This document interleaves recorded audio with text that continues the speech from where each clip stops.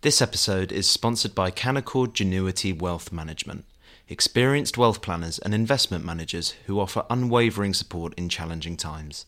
Visit candowealth.com for more information.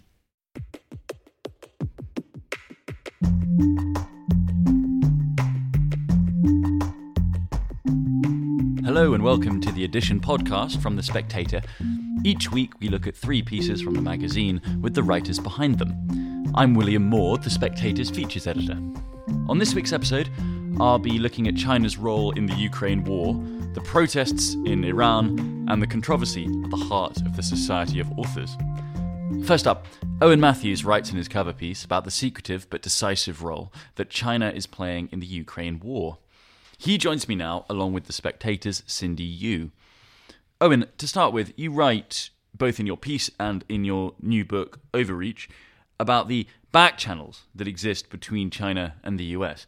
Could you tell our listeners a little about these revelations?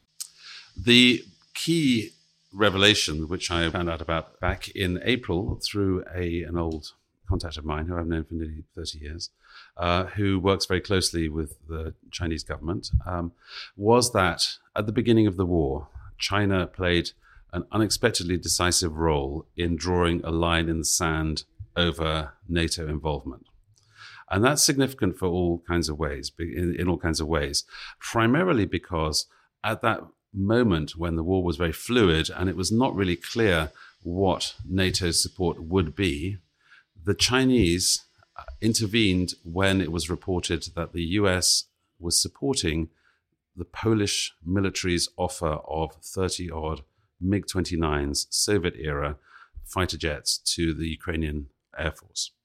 And through a back channel that involved retired European leaders who had had long-standing contacts with the Chinese, a message was passed very quickly to Washington that this was unacceptable to China, or specifically that NATO's strategic involvement in Ukraine was unacceptable. And while the provision of those MiGs, they were basically museum pieces, I don't think it would have done anything particularly materially to change the course of the war. Neither was this really on the level of a formal deal or contract, but nonetheless, it's an understanding that was reached and one that has stuck. And crucially, what we've seen in Bali is that actually that track two, what diplomats call track two, either the back channel initiative, has now become track one. It's become official policy insofar as you see the Indians, the Chinese, and the Americans all jointly coming out to condemn the use of nuclear weapons. And very importantly, Chinese president did not meet with the Russian Foreign Minister Sergei Lavrov in Bali. And clearly the nuclear issue is something which the Chinese and NATO actually see very, very much eye to eye on. And the quid pro quo of that is that the Chinese essentially offered that they would do everything possible to restrain Putin from using nukes and also effectively not to support Putin economically or militarily. So while they've played lip service to the deal they struck publicly back in February, which was a treaty of eternal friendship, or unlimitless friendship, I beg your pardon, on February the 4th between Putin and Xi personally, they've paid lip service to that diplomatic support, more or less. But in practical terms, the Chinese were stuck to actually not really helping. They haven't provided drones, they haven't provided the chips, they haven't provided serious, as far as we know, military support of any kind. And that's actually been tremendously important in shaping the Russian response, or rather crippling Russia's ability to wage its war in Ukraine.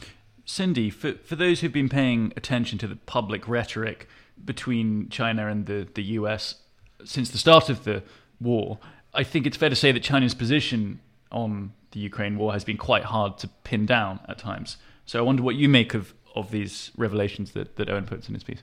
So I think that Owen's revelations basically line up with my read of the Chinese position on this, which is that China is in it for itself and it will get whatever advantages it can get from the war, whether that's cheaper Russian oil and gas, whether that's, this kind of direct line to DC. But at the same time, it's also going to want to lambast the West for its, NATO expansionism in order to kind of fulfill this narrative, this wolf warrior narrative that China has, that the West is just basically out to interfere with everyone. And I think it can basically do both these things at once. And if you look at the rhetoric in the lead up to the February invasion, it was all about NATO expansionism. It was all about how Russia would never invade because, Russia's not that kind of country. Then it was interesting because the invasion happened and the Chinese went quiet for a few days. On social media, there was no particular line that the foreign ministry knew which to take. And then they took weeks to get Chinese citizens out of Ukraine because there were quite a few thousands of students there. So I think from all that could be seen publicly from that very turbulent time, the Chinese were caught relatively off guard, at least to the extent of the size of the invasion. So I think on that respect, I totally agree with Owen that the Chinese have just been in it for themselves. That they're not really on the Russian side, but they're not really on the Western side either.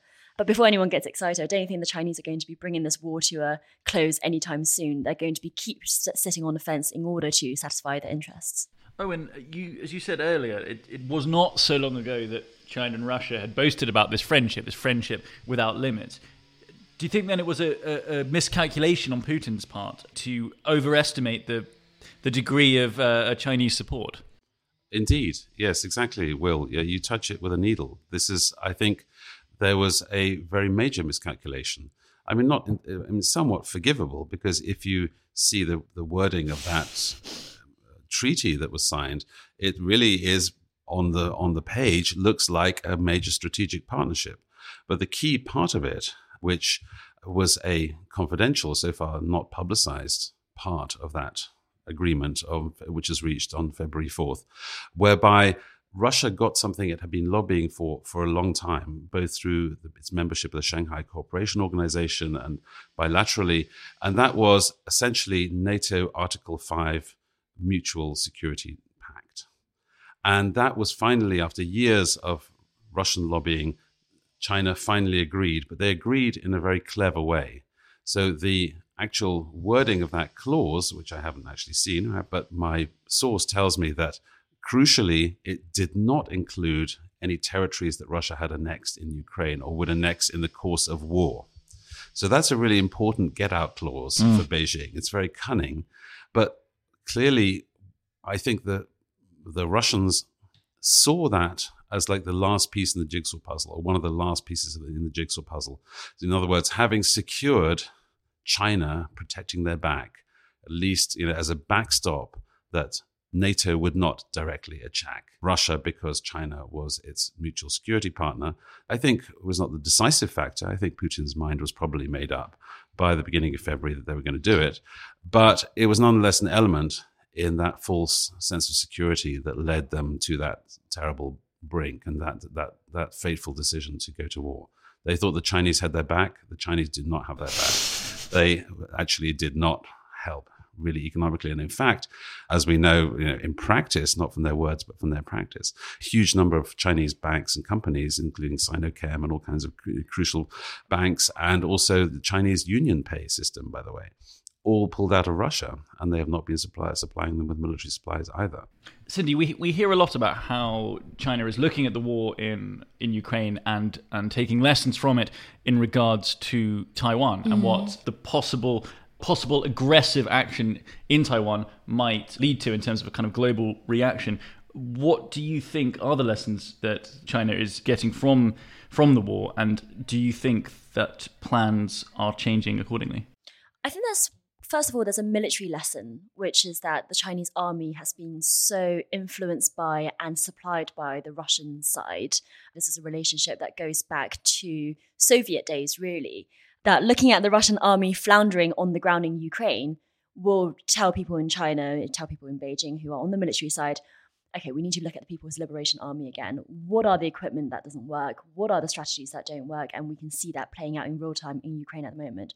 Obviously, it's a slightly different terrain because Taiwan will be an amphibious landing, which would be even more hard than going across land as in Ukraine.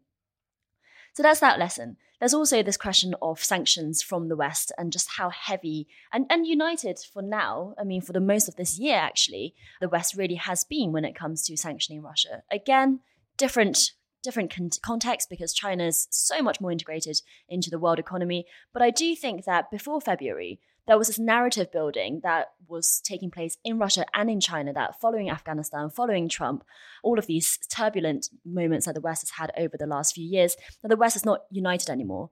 It's what we Chinese call a sansha, it's a pile of sand. But what I think the Ukrainian invasion has shown is that actually this pile of sand can be coalesced together again. And the Chinese will be thinking, okay, what would be the similar kind of thing happening here? And I think also the last thing it would be that China, through cooperating or through behaving nicely on Russia, is also hoping for a bit more leeway on Taiwan as well. So this week, as we're speaking, the defense secretaries of the US and China are meeting, and bilaterals have really increased since the G20 meeting. So it's very interesting to see, especially in light of Owen's piece as well. But for China, of course, they don't want nuclear war, but the core interest, what they call the core of the core interest, is still Taiwan. So they want the Americans to basically respect that China is an international player that behaves most of the time, but that for Taiwan is just an absolute red line that they do not want to change the status quo from the US side by declaring it independent or something else. And so they're hoping for some kind of leeway back and forth bargain there as well. So Owen, Cindy said earlier that we shouldn't hold our breath when it comes to for hoping that China might play the role of peacemaker when it comes to the Ukraine war. But I wondered, Macron has made it clear that he thinks that Xi could be instrumental in bringing an end to the war sooner. Is he being too optimistic or is Cindy being too pessimistic? I think that there is one concrete area where the Chinese actually could play a role, and that is a sort of face-saving off-ramp in terms of Chinese security guarantees to Russia, which would be balanced against NATO security guarantees to Ukraine. Now, in fact, that those guarantees already exist, in fact. So you'd actually be restating basically an existing status quo. But nonetheless, in terms of the sellability by Putin or any kind of replacement of Putin, assuming that replacement occurs in some kind of orderly, intra-Kremlin way, the sort of Khrushchev scenario which people are talking about. But anyway, whatever the Kremlin administration that finally finalizes this deal, I think some kind of appeal to Chinese security guarantees to balance against NATO expansion and some sort of grand deal about Ukrainian neutrality, I think will probably be in the mix. But just to add to what Cindy said, I think there was another, from my understanding, conversations with my Chinese source, another lesson that was a real sort of shocker for the Chinese was they had been told by Putin that there was going to be a military operation on February the 4th. They knew that. They'd been told that it was going to be a limited military operation, and Putin assured them that it was going to be the recovery of a lost Russian province, which actually sort of tracks with the China-Taiwan.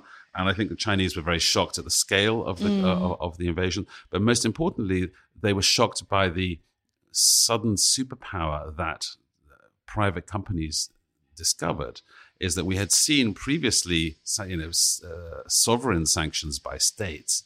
For the first time in history, we have 1,400 major multinationals and companies pulling out and actually causing far more damage to the Russian economy than any sovereign sanctions. And that part shocked not only the Russians, but it shocked the Chinese too. And I think that part has also given them pause. It's a dimension that they had not hitherto considered about their possible Taiwan operation.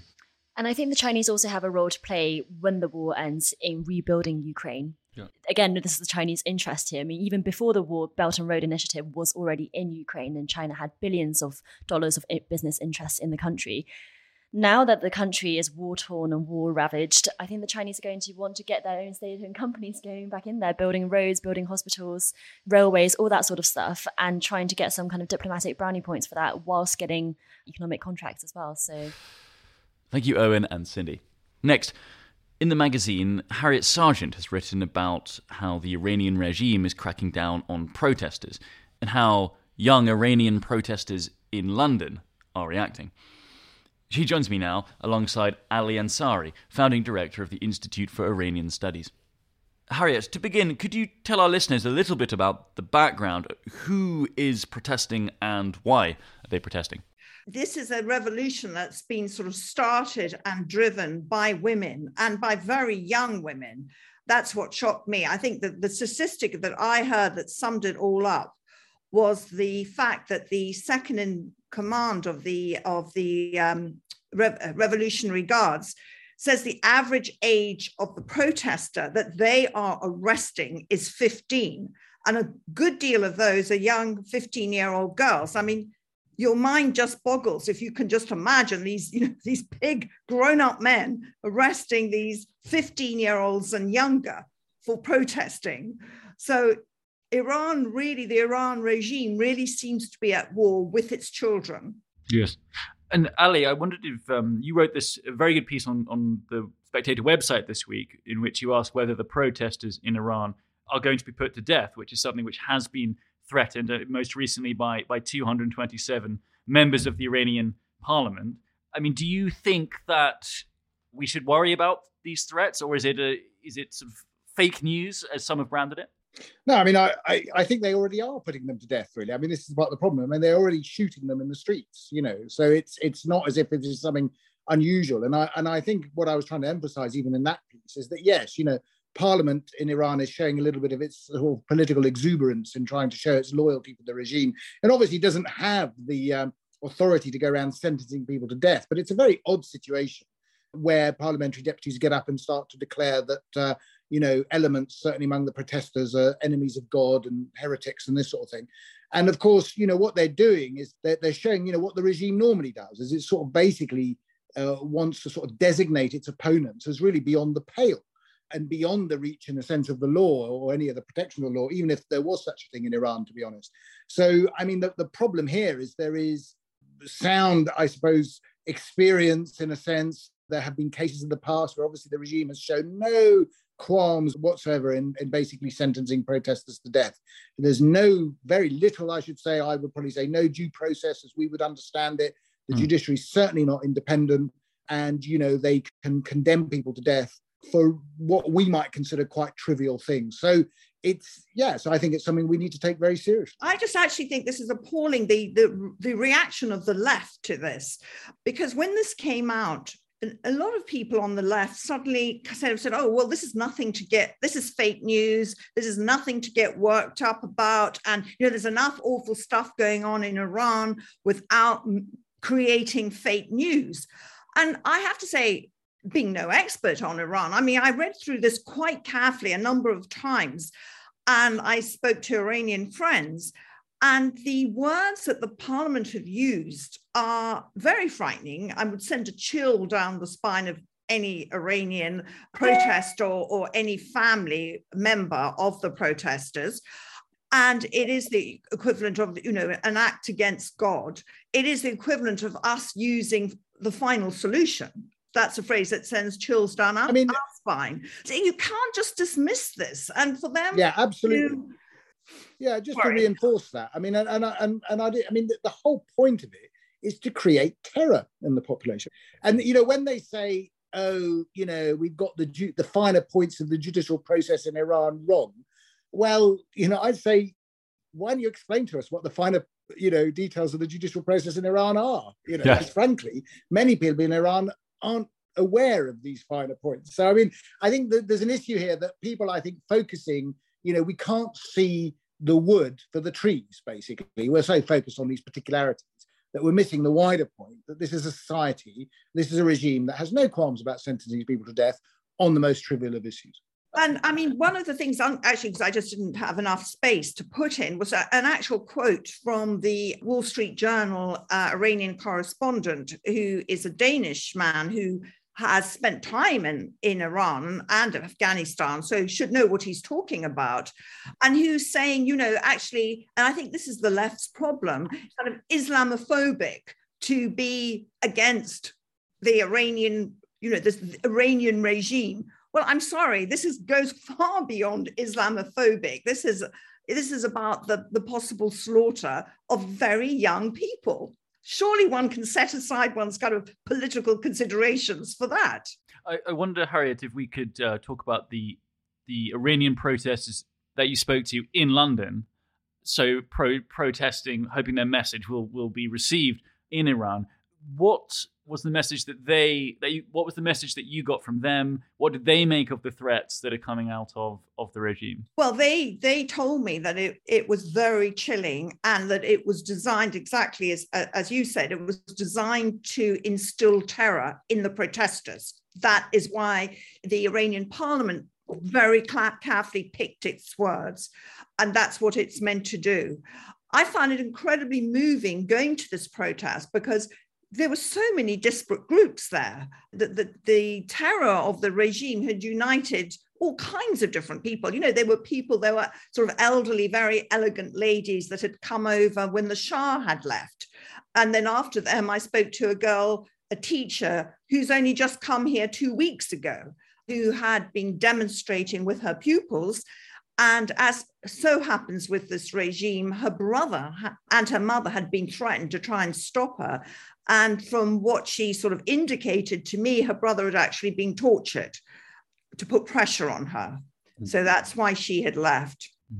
And Ali, I wonder if you could speak a little perhaps from a historical perspective. I mean, do you think that the Iranian regime feels genuinely threatened by the scale of these protests, which don't seem like they're going away? Is it actually a threat to the regime's power?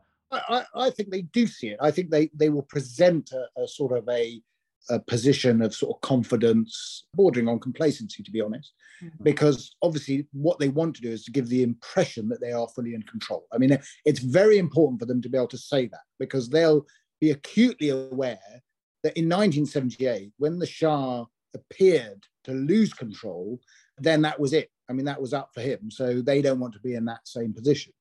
But I think, as Harriet has said, what they're facing here is something quite distinct.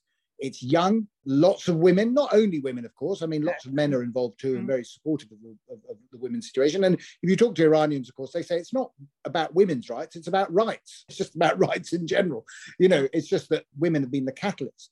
And it's also deeply ideological. So there is a very big ideological gulf that has emerged between the regime and younger people in Iran. But, by younger people, let's not eliminate, I think, a vast majority of the population who are very supportive of the young, if I can put it that way. I mean, yes, the young are on the streets, but, as I sort of said in some other pieces, what you're really seeing here is a sort of a guerrilla warfare, in a sense, between the protesters who have the support of the wider hinterland. I mean, a lot of people are very supportive of what they're doing.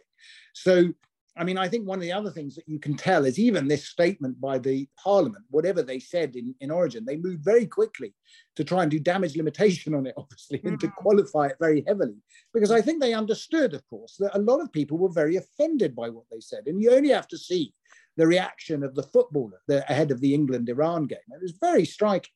Here you have, Iran is a football-mad country. And yet, actually, nobody's interested in the World Cup. The footballers themselves stood in stony silence when the national anthem was being sung out. Nobody sang it. I mean, there's clearly a huge amount of dismay, I think, in wider society at the way in which the authorities are handling this. And people have basically come to the conclusion that the authorities are so disconnected with the needs and demands of ordinary people that, the things have reached a real turning point, I'm afraid.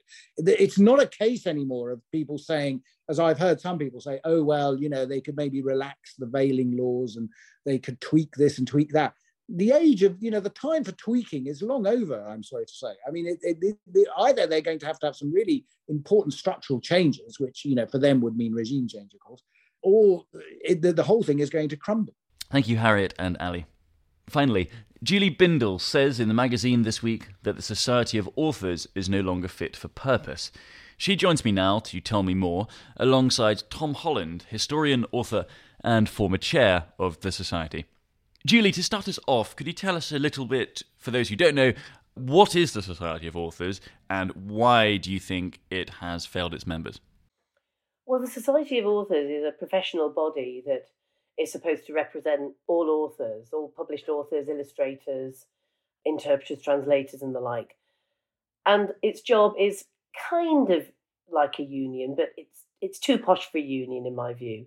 It it's supposed to represent us nevertheless. I mean, for example, with contracts for those particularly that don't have agents or where they think they have a bad deal with rights and with any of the deal that might be pursued on their behalf that is found wanting. But also because we're published and because, of course, with 12,000 members across a wide range of disciplines, of fiction, non-fiction, children's books, young adult, some quite contentious issues, we're also supposed to be protected in terms of our speech, and anything that falls within the law and common decency should be protected, and we should be protected from censorious individuals that wish to only hear one side of a particular debate. And so that's what the Society of Authors is supposed to do, and it's in particular the kind of free speech element that has been found wanting. And could you just explain for our listeners the details of the controversy that has led you to that conclusion? Well, the controversy began in earnest, or I suppose rather the media picked up on the controversy in August after the attempted murder of Salman Rushdie. And of course, we were all horrified that this had occurred and that Rushdie had been, the attempts to silence him had been of the very worst and most violent nature over the years, decades. And of course, J.K. Rowling, who knows Rushdie and is a great admirer of his, tweeted how sick to her stomach she felt, how distressed and upset she was. And of course, she spoke as an author and a human being, someone with a beating heart. And it had been already noted. Remember, this is not a new controversy for those of us that have been in the gender battle, as it's become to be known. This is not new for us because we have found over the years that those of us that take what can be seen as the wrong side of the debate, in other words, we speak out against trans orthodoxy that we believe clashes with women's rights, we haven't been protected. We have not been allowed a voice. We have had our speech curtailed, despite it being well within the law and in fact completely relevant and necessary. So after Rowling's tweet, she received 2 death threats, and the chair, in our view, in those of us that actually wrote an open letter to the chair, Joanne Harris, thought that it very clearly was actually taking the mickey. It was very clearly being trivial and pointing to Rowling, who of course takes a different side of the argument on the gender debate, as does Harris, as something that was funny. It was quite funny that she was speaking out about these death threats. And the implication from Harris and many of Harris's supporters was that Rowling was trying to make this all about herself, and it was anything but. So a few of us got together. We'd already been talking, many of us over the years, that we feel that we've been let down by the Society of Authors, and decided to write an open letter. We decided enough is enough, and that letter was hosted on my Substack and gathered a few hundred signatures. And then, of course, counter letter was posted elsewhere, which gathered more signatures. And so it was a polarised debate. It was clear it was polarised, and I suppose gloves were off. Tom, you are a previous chair of the Society of Authors, although we must stress here that you're not speaking in any official capacity today. I absolutely have to stress that. Yes, of course. I'm very much here in a personal capacity. In a personal capacity. But I wonder, from a personal capacity, what has your reaction to the controversy been? I'm very upset by it, really, because although Julie says that the Society of Authors is too posh to be a union, and it is absolutely true that it was founded by Alfred Lord Tennyson, which gives you a sense of just how old and venerable an institution it is. It does such superb work for authors, many of whom are absolutely on the breadline. Most authors are not well paid at all, and the work that it does, I think, is absolutely irreplaceable. And I've seen for myself the incredible work that the institution does in defending authors' interests. And at the moment, whether it's Amazon, whether it's streaming services, the international conglomerates are holding the whip hand over most authors at the moment. So the work of the Society of Authors is as important as it has ever been. However, the problem is, I think, that just as things have changed since the time of Tennyson, the Society of Authors had to adapt to kind of changing modes of production and all kinds of things over the course of the 20th century. So in the 21st century, it's evident that the issue of how authors relate to one another has been absolutely turbocharged by the existence of social media, and particularly by Twitter. So all the debates, really, that Julie's talking about happened on Twitter. And whereas back in the Tweedy days of, I don't know, Conan Doyle or whatever, there would be communists and there would be high Tories, and they would both be in the Society of Authors, and it would be absolutely fine because they'd never meet each other. They'd never have the opportunity to they wouldn't be going to the same clubs, I guess, and having heated debates. Now, people are can swap opinions on Twitter, and authors, of course, are famously opinionated. That's often why they become authors, because they have things to say and they feel very, very strongly about issues. So I think that the difficulty is that people who say, like, say, the chair of the Society of Authors, but maybe generally people on the committee, the risk is that their opinions that they express on Twitter may be taken as the expression of what the society thinks. That's not the case, but it's very easy that's how it could be taken. And I think the problem for the society is that it's not the society's job to have an opinion on trans issues. You know, absolutely, people are entitled to express their opinion. But the problem is that it becomes, you know, as Julie has expressed, I guess, Julie, the reason that you feel it should be wound, you say you want to leave it and set up a new authors union, which I think would be very, very difficult to do.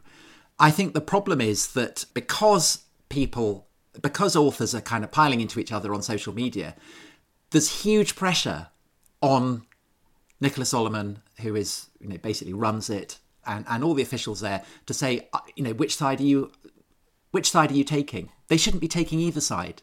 They should be providing a kind of free framework in which these opinions can be swapped.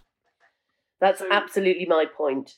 It is not the Society of Authors' job, or even right, to have an opinion on trans rights, and that's exactly how we want it.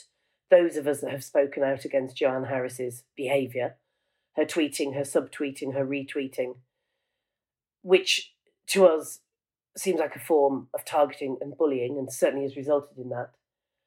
And it is absolutely not the job of the Society of Authors to decide who is worth defending and who is not.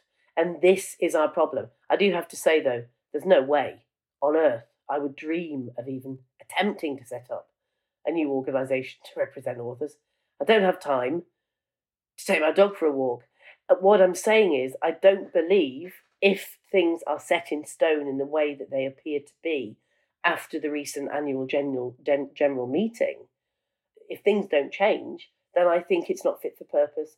And it may well be that it is so old and establishment in the way that it is, that it needs a root and branch reform. I think that there is scope for reform. So I think one thing is that, say, people who are elected to the chair and people who are elected to the committee should, to a degree, accept that they are in the, you know, they have a slight quality of a constitutional monarch. And just for their term, they should kind of basically accept the self-discipline that means that you're not going on Twitter and letting rip on obviously controversial issues with which large numbers of members will disagree. The other thing is that both sides in the argument need to acknowledge the legitimacy of the rival opinions. And I think there's been a particular problem with this around another issue that the Society of Authors got embroiled in, and that surrounds the case of Kate Clanchy, Orwell Prize-winning writer, who was accused of using racist language by other writers on Twitter. So inevitably that also blew up. And this debate existed in the context of a kind of a charter of behaviour that the Society of Authors had issued, which basically said that, you know, we accept freedom of speech, we accept that both sides in an argument have a right to express their opinions. But I guess that in a case of racism, those who feel that they're defending people against racists are going to say, well, that, these people are unsupportable. They are beyond the pale. We're not going to extend them the right to free speech. But Kate Clancy would absolutely deny that she's a racist. So I think that is an issue that the society needs to sort out. So those would be the two areas that I'm nothing to do with it anymore. I haven't been the chair for at least, over a decade now. But I would suggest that those are two areas that need sorting out. A degree of self-regulation from the chair and the members of the committee, and an absolute acceptance on the part of all writers who sign up to the Society of Authors that they have to treat their opponents in good faith. I don't disagree with that. I mean, I'm no free speech absolutist, actually. This is not the ticket. I'm not arguing for unbridled, unlimited, absolutist free speech. That is not my argument. My argument is that we have very good functioning laws in this country that should do the job, that we stay within the law, that we treat each other respectfully, but that this is fairly applied to all authors. If we think about the fact that we have female authors that have been sacked from their publishing jobs, Gillian Phillips, Rachel Rooney left hers, is now a lorry driver, many other women who daren't speak out because they think they'll lose their agents and the publishing deal that they're clinging on to for dear life. This is not happening to men who speak out about controversial issues. This is something that's facing women. And there's a level of hypocrisy here that we have to call out. Yes, both sides should accept the other argument.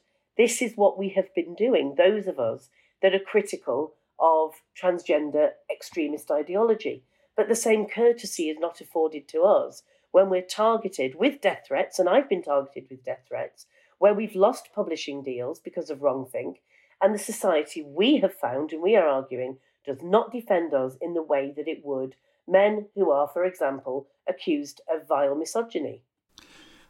Well, that's why I think it is very important that the society and all the members of the society accept what the terms of engagement should be. And clearly, this is something that has grown up over the past decade with the increasing use by writers of Twitter and other social media. And it requires a massive recalibration. And this should be a wake-up call, I think. Thank you, Julie and Tom. And that's it for this week.